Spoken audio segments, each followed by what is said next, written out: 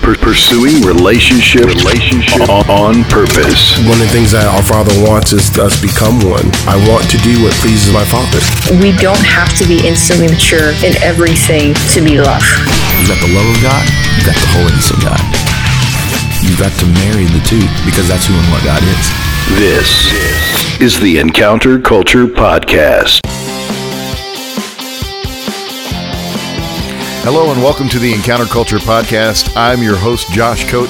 This is the place where we pursue relationship on purpose. And relationship is important for many reasons, not just for developing trusted places, safe places to grow and to change, but also to come out of things that may have held us captive for years.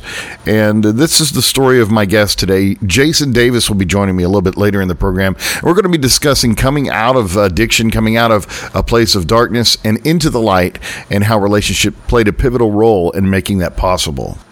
You know, I always say our testimony is the truth. It's the gospel. It's the finished work of Christ. It's his story, not our story. You know, growing up in the church, I heard guest speakers and evangelists come to the church and tell their story as if it were their testimony. Testimony is really testifying to the truth. You know, Jesus stood before Pilate, and Pilate asked him, "Are you a king?" And Jesus said, "You said it, not me," right? He said, "But my kingdom is not of this world. If it were, then my followers would come defend me." And Pilate responded with, "So you are a king?" And Jesus said, "For this reason I came into the world. For this reason I was born, to testify to the truth." Pilate turned away and said, "What is truth?" You know, in our day and age, in our culture, truth has become relative. You have your truth and I have my truth, but there is really only one truth. It is the Word of God. It is Jesus himself. And he brought that truth everywhere he went. In fact, he corrected wrong thinking all the time. He began many rebuttals with verily, verily. It means truly, truly, or amen, amen. It's confirmed, it's confirmed. This is the ultimate truth. This is the heart of the matter. You say, but the truth is. And then he would begin to lay out wisdom from heaven and the heart of the Father in every single teaching moment. One of my favorite teaching moments is in Matthew chapter 5. Right after the Beatitudes, he begins to talk about loving your enemies and blessing those that curse you, doing good to those that despitefully use you. You know, a lot of times it's very difficult for people to overcome offense because of the way they've been treated or perceived to have been treated. And they hold people accountable. They hold people accountable for things that may not have even been in their hearts. And so when we approach people that way and we hold them accountable and we hold them to a higher standard and we don't see them at their greatest potential as our Father sees us through the blood of Jesus, we begin to judge them and we begin to discredit them and discount them. And it's unfortunate because that perception of their greatest value, of their greatest potential, is what really can pull them out of that dark place that they may be in. You know, part of my story, not my testimony, but my story was that I was caught up in addiction for a long time. I was lost in darkness, self-gratifying, and I served myself for many, many years, and the Lord showed up in my life without my permission and rescued me. He arrested me. He brought me out of the darkness and into the light.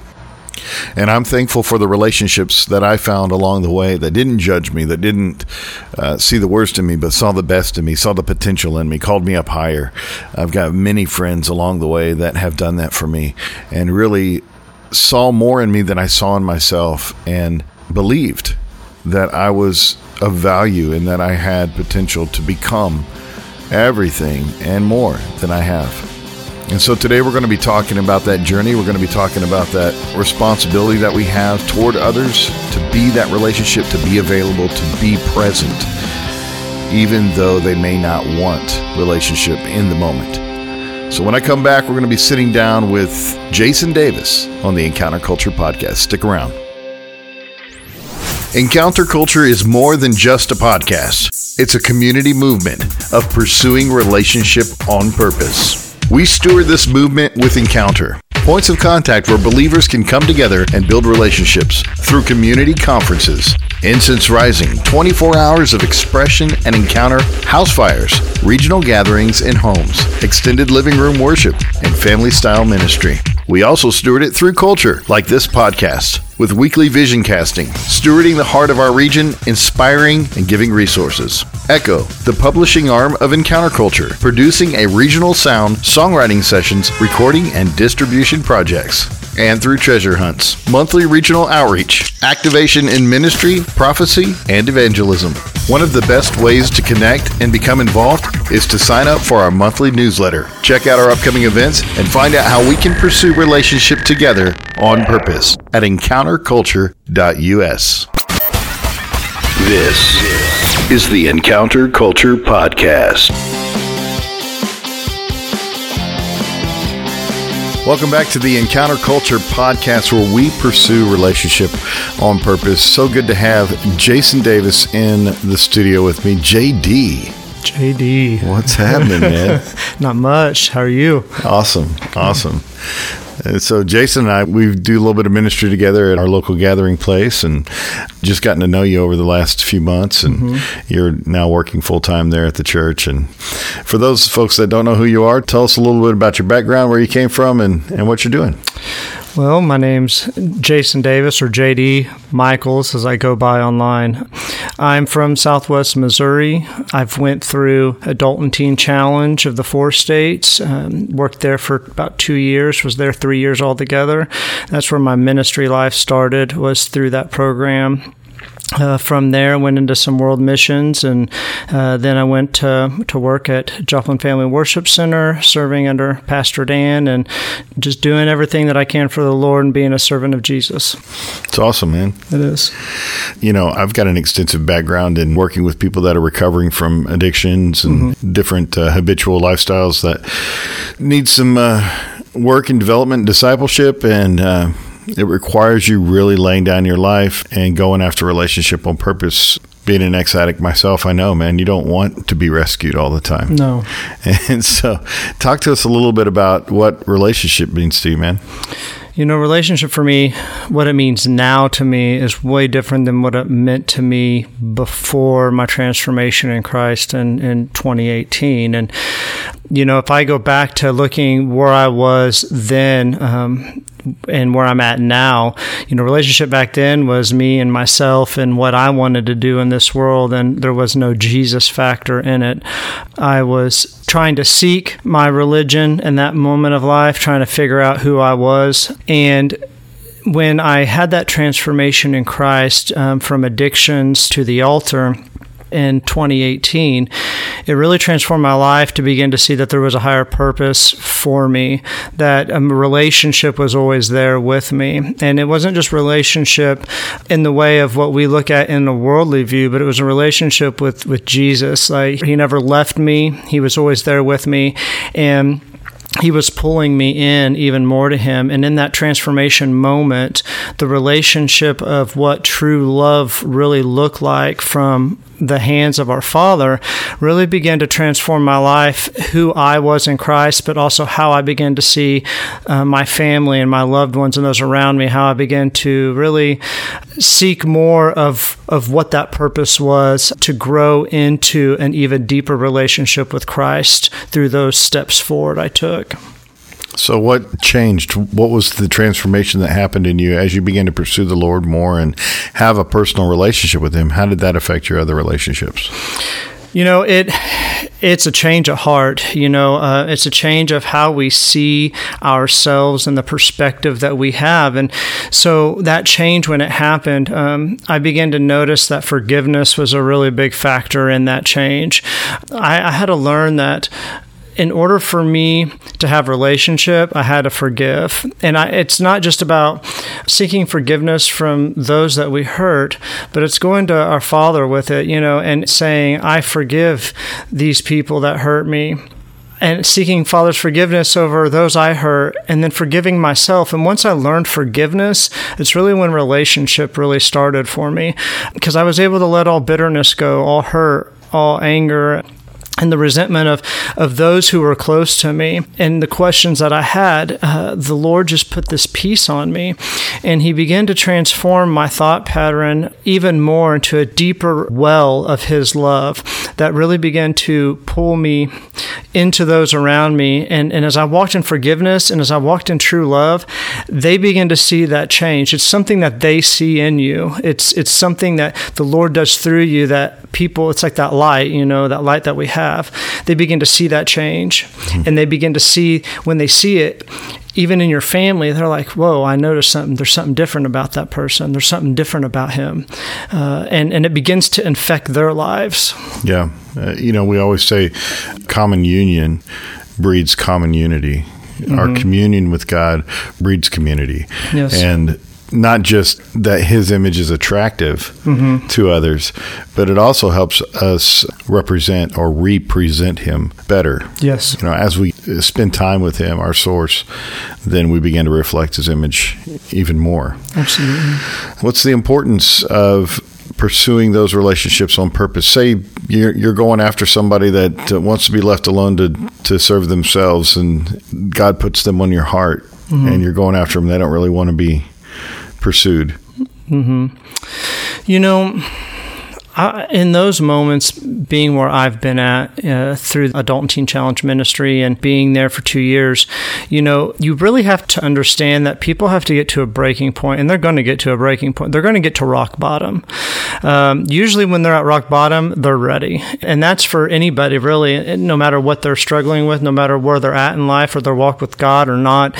When you're trying to pursue them, you get to them at that moment. The biggest thing for me now where I'm at is always being there to listen. If they're not being receptive to you, if they don't want you to pursue them to know that your presence is there and to listen is the biggest turning point for somebody's life, because they know that they can then feel more comfortable and safe to start talking to you if you're just going to listen and not try to bring them out immediately of that moment, because technically it's not us that bring them out, it's Jesus. So as Jesus works in their lives, we are that ambulance there, just ready to listen and to care for them as the Lord works in their lives.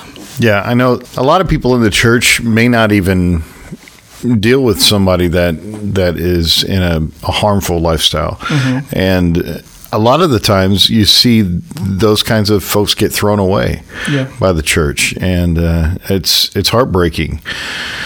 We live by a gospel that says no one gets thrown away. Everyone has the same price tag. Yes. Everyone has the same value. It's the cost of Christ's blood. Mm-hmm. So tell us a little bit about the compassion that God has put in your own heart toward misfits or throwaways. If I go back to where I was in, Teen Challenge and through even the walk where I'm at today, there's not a time that goes by that I don't encounter somebody who you can tell is struggling with addictions. Sometimes they're hidden, sometimes they're not. I know that there's been countless times, encounters that I've had, and I was able to tell them, hey, I've been in your shoes. I know what it's like. And the times I've told my testimony to those individuals, it begins to change the atmosphere, because they don't look at me as, oh, he's never experienced what I went through. But when I tell them that I was a drug addict, that I used to be on heroin and meth, that I used to be an alcoholic, that a pill addict, all these things, it begins to transform their lives. Now they don't look at me as I'm going to judge them. Now they look at me, I've been in the same boat as them. It begins to plant a seed inside of them that transforms their lives. Those are the moments that the Lord has really pushed me into the area to caring more for our community, because we can pass by people every day. The ones standing on the corner holding a sign say, I'll work for food, or I need this, I need that. If we show them compassion and the love of Jesus, it will ultimately begin to plant a seed that changes their life. It may not happen that moment. It may take weeks. It may take years. But it's that seed that was planted by us. And that Jesus has really pushed through me in these recent weeks and months in the past few years. Yeah. I find often that the Holy Spirit will just bring somebody to mind, somebody that maybe I've discipled along the way and they've drifted off or gone back to old habits. Like you said, always being available, being that open door. and just reaching out. You know, it's important that we're sensitive to Holy Spirit's leading whenever people are brought to our hearts, that we just reach out and let them know, hey, I'm here. Absolutely. And love you, you know. And I've had many, many people that have drifted out of my life, just out of the blue, hit me up on my phone or show up at my house and say, hey, I knew that you would be the one person that I could talk to. Yeah. And that's simply because you continue to make yourself available. That's right. You know, when you're thinking about relationships and when we're thinking about the love of God and who we are, the thing that comes to mind really is in John 15, when he talks about the greatest commandment is love, and it talks about relationship, and the love builds in the relationship with those around me and those I encounter, whether it's my family, whether it's friends, whether it's, you know, community within the congregation. It's all founded on love.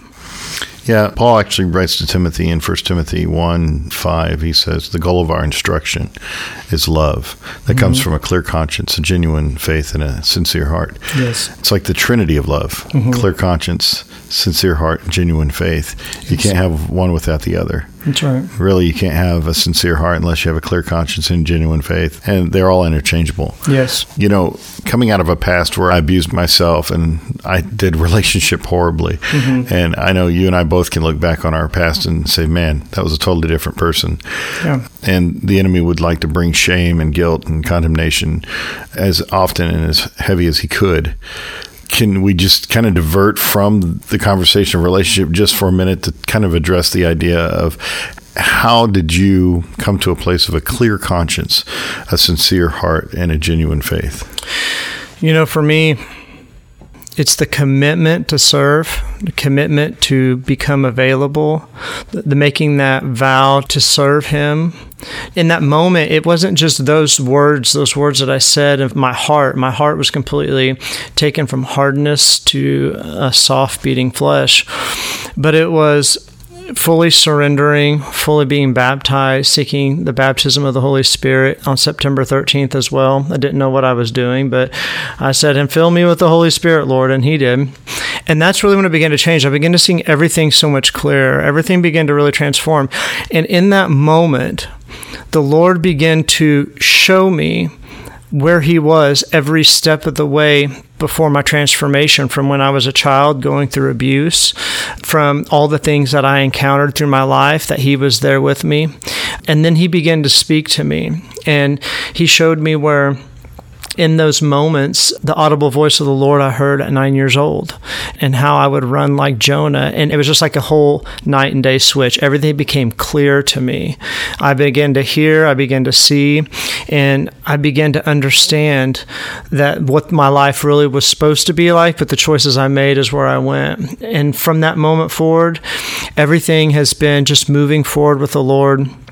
Walking fully in relation with Him, diving through my prayer life, through fasting, through giving of my time and my talents, through all aspects of what He's called us to. And when I made that commitment and that vow is when He began to show me more of what relationship really was. So you're telling me that praying and fasting and working really hard and trying to do the right things won't get you closer to the Lord, but getting closer to the Lord, all those things flow out of that? Yeah.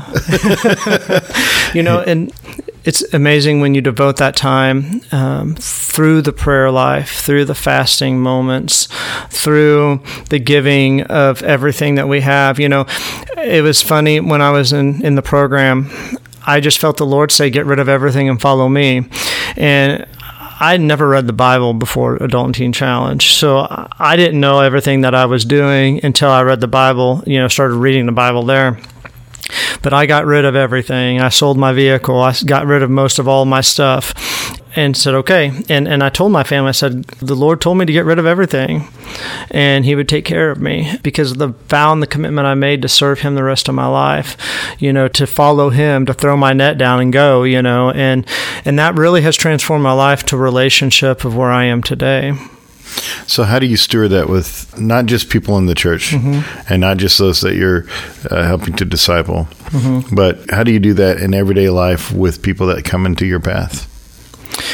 You know, the biggest thing that I walk through each day is you got to show love to everybody. It doesn't matter who they are. It doesn't matter where they're at or what crosses your path. Greeting them with love of all aspects. They see Jesus through you.